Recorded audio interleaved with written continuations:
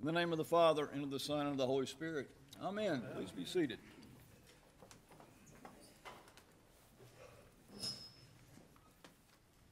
Well, good morning. Happy New Year. Happy New Year. And happy Epiphany. The beginning of each new year, many of us focus our attention on the future. For some of us, that focus is expressed in New Year's resolutions. I'm not one of those folks. I, for one, don't really like setting up disappointments when I know there's going to probably be enough of them in the year before me anyway, and there's certainly no sense in starting the year early with some. But for others of us, it may not make those resolutions. We all do have hopes and dreams for the coming year. And we consider all the new possibilities that the new fresh start of a new year can bring us. And many of us look forward to a fresh start in our lives, a new beginning, or maybe a new journey. Today's gospel reading brings us to the end of a journey that we began together weeks ago on the first week of Advent, when Mary was found to be with child.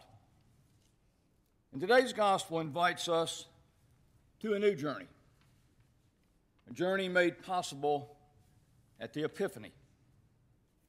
The Epiphany that we celebrate today when God opened the door of salvation to all people, not just his chosen people. Epiphany is a very special day in the church. In fact, at one time, it was one of the three high holy days that was seen in the church. In fact, in the first 3 centuries, the church didn't even recognize Christmas as a high day. It was the Epiphany and Easter and Pentecost, because this is such a very important day in the life of every Christian. The word epiphany means the manifestation of a divine or supernatural being. That's a little wordy. I like to simply think of it as usually when we have an aha moment in life and all of a sudden we get it a little bit more clearly. God gives us a little glimpse of something. So this morning we're going to look at that, and I'm going to ask you to follow along with me as I remind you how the Epiphany journey began that we heard read in this gospel this morning from Matthew. Let's look at verse 1 again. Now, after Jesus was born in Bethlehem, Judea, in the days of Herod the king, behold, wise men from the east came to Jerusalem, saying, "Where is he who has been born King of the Jews? We saw his star when it rose, and we have come to worship him." Well, that's a good place to pause right there. This is where the journey begins. To be quite honest, we have always been very intrigued with the events of this very well-known story and have studied them in great detail. And earlier in ministry, I probably would have tried to dazzle you with a great deal of history and knowledge of this text and all the history that goes around it that biblical scholars have researched for centuries. But in recent years, I have been more interested and wondered what these wise men saw in the sky on that very first night. What was it that got them to thinking in the dark of that first night? What stirred within them? Was it the prophecy that was maybe told by Daniel in Babylon centuries earlier? Maybe. But what motivated them to pick up and pack up and start a long faith journey into the unknown? Something had certainly been revealed to them. Something had been brought to their hearts and to their minds. But what was it? What was in that night sky that night? What was in their minds? What was in their hearts? Well, Scripture doesn't provide very much information about these wise men on that journey. Matthew does tell us that they came from the Far East, and scholars have speculated that they were certainly from Persia. And we sing and we think that there were 3 of these wise men, but that was probably very inaccurate. The Scriptures do not indicate that. In fact, church history does say that there were 3 men that we often equate with this: Caspar, Melchior, and Balthazar. But their names didn't come about into the 7th century Christendom. And what about this star that's been speculated about for centuries as well? There's not a lot known about that. It's been studied by anyone who thought they knew anything about astronomy. Was it a supernatural phenomenon? A regular star or some comet? Or some grouping of planets or something like that? Was it maybe the Shekinah glory of God that led them? Similar to the way he led Moses through the desert when he was guiding him. All this uncertainty, my friends, and all this lack of historical information is a reminder that this story, this Epiphany journey, is not only the wise men's journey, but it's everyone's journey. Friends, Holy Scripture has never limited or contained itself only to the past. And the truth is, I don't know what was in the sky that night, what they saw on that very first night. I don't know what was in their hearts or what was in their minds, what they were thinking or what they talked about. I don't know what they felt, what they dreamed, or what they longed for, but they longed for something. They longed for something that they wouldn't have cast off into the darkness on a journey into the unknown. But I know this, and I know this for certain, that there are times that all of us have experienced epiphanies in our lives. Those aha moments in life when the light comes on and all of a sudden God makes something a little bit clearer to us. Times when our night skies were brightly lit. Times when our minds have been illuminated. Times when our hearts have been enlightened. Times that revealed to us a life and a world that was larger than it was before. There are moments like that, and those moments give us courage to journey beyond the walls in our lives, beyond the borders and boundaries that usually corral our thoughts, our minds, and our lives. You see, those epiphany moments are the times when something calls us or moves us to some new place, some new journey. Yesterday morning at work, this lady named Lorraine that I have been ministering to for the past 2 years of her life, she's been through a very difficult season with her teenage sons. And she sought a lot of prayer in the last couple of years. And she came up to me yesterday morning, and she was running up and smiling. And she goes, "I need to tell you something." I thought, well, that's a better start than normally when I see her coming up. I was somewhat encouraged from the start. And she goes, "I got to tell you what happened yesterday on the way home." And I said, "Okay, what happened?" She goes, "Well, I was driving home, and I came to this four-way stop. And there was a lady in front of me, and she stopped. And as we sat there at the red light, when it changed, this lady pulled out, and someone coming the other way didn't stop and hit her. And spun the car around, and all the airbags went off in the guy's truck and this lady's car. And Lorraine jumped out of her car, and she ran up to this woman. And she said she was an elderly woman, and she was trying to get out, with the airbag in the door, and the car was really badly destroyed. And Lorraine helped her get out, and she was trembling. And she goes, "At that moment, I put my arms around her, and I prayed for her." And she said, "I've never done that." And she said, "At that moment, I had a sense of God being with me that I've never experienced before." Now, I've prayed with her countless times. And I don't know what she prayed with that lady.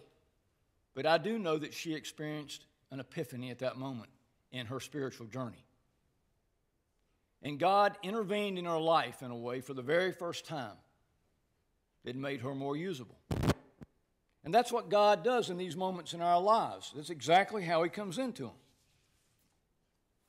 Epiphanies, my friends, call us to see the face of God in some new, amazing way, like Lorraine saw Him yesterday. In a way so human, it almost seems ordinary. Maybe, in fact, too ordinary to even understand at times.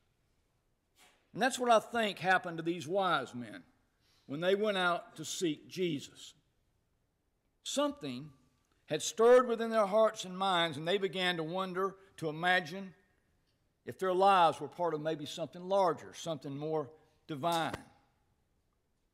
Could it be that the one who created life, the one who hung the stars in the skies, had noticed them, that he knew them, that he lived within them, and was maybe calling them? Could it be that the light they saw in the dark night sky was just a reflection of the divine light that burned within each of their hearts? The same divine light that burns within each of your hearts, and the one that burns a little bit brighter in Lorraine's heart today. Well, to seriously consider those questions is where our journey begins. And it began for Lorraine yesterday at that accident scene. Historically, I've enjoyed preaching this gospel narrative verse by verse. It's only 12 verses, and you can really bring a lot of good stuff into this thing. There's been a lot of study done in it. Teaching this passage, I would often just point out all the biblical things that scholars had brought forth and revealed through all those years of research. And I would usually put together a simple three-point takeaway application, because this passage clearly reveals to me three very different responses to Jesus. It reveals that Herod responded with hatred and hostility. It reveals that the religious leaders responded with indifference. Why weren't they looking for the child? And it reveals that wise men responded with humble adoration. Friends, over the last 2,000 years, not much has changed, has it? Today, many still respond to Jesus with indifference. But wise men still seek Jesus. They seek the King of Kings and the Lord of Lords. Wise men still worship him when they find him. Wise men still give to him because God gave to us first. And wise men still obey him when they're directed by God. That would normally end my Epiphany teaching sermon on this text from Matthew 2. But in recent years, with more life behind me than before me, I find myself drawn to look a little deeper, to look closer at these wise men and their faith journey, as I thought about my own and many of the people I've pastored and ministered over the years. Their long journey took the wise men to a house where they found the answer to their seeking. They found it in the arms of young Mary when they first saw Jesus for the very first time. So I pause right here today as we begin a new year and ask you what you're seeking. What are you seeking in your life in the coming new year? Hope, peace, joy, love, all the things that candle represents? Well, they all can be found in the center of that arrangement, because they can all be found in one place, and that is in Jesus. We may take different journeys than the wise men, but the results are always the same. Our Creator calls us all to know an unknown faith journey in seeking Jesus. Like Mary and the wise men, we trod from anxiety to acceptance to adoration, which is where we started this journey at Advent 1. God stirs our hearts. He calls us. He directs us. And He reveals Himself to us through the epiphany moments of each of our lives. Maybe it was the day that you said that I love you. And you knew deep in your heart it was about more than just romance or physical attraction with someone. Maybe it was the day that you realized your life was holy and acceptable to God. Maybe it was the day you saw the beauty of creation in your newborn's eyes. Or maybe it was the day you kept vigil at the bedside of a dying loved one. And for the very first time in your life, you experienced the joy of knowing death is not the end of life. Those are just a few epiphany moments of our lives, my friends. Epiphany journeys that changed who we are, how we live, how we see God, and the journey that each of us travel. The ordinary moments of everyday life when the veil is pulled back and divinity is somehow revealed and we see God's redeeming glory face to face, maybe for the very first time. Like the Magi, when wise men find Jesus, they do worship him. And they offer him gifts. So we notice here in verse 11 again. And going into the house, they saw the child with Mary his mother, and they fell down and worshipped him. Then opening their treasures, they offered him gifts of gold, frankincense, and myrrh. Folks, each one of you, everyone in this room, has been blessed by God with some uniquely, divinely given gift from God. I don't know what it is, but you've been given those gifts. And there is no one who doesn't carry some gift from God, some treasure, some special ability. The difference isn't that some carry the treasure and others do not. The difference is some know they carry those gifts and others are blind to it, or more likely, they could be indifferent to it. That's what distinguishes wise men from the Herods of this world. The Herods of this world aren't aware of the treasures they possess. Their treasures remain hoarded, locked away, and isolated from others, and that's how they like it. But wise men and women, however, know themselves to be bearers of divinely given gifts from God and are willing to share their treasures with Jesus by offering their gifts to others. Every gift we offer to the world reveals God's life and presence living within us, friends. Every time we offer our gratitude, our prayers, our worship, our gifts, it points to the presence of the work of God within your life to all those around you. Anytime we give our time, talent, or treasure, we're glorifying God.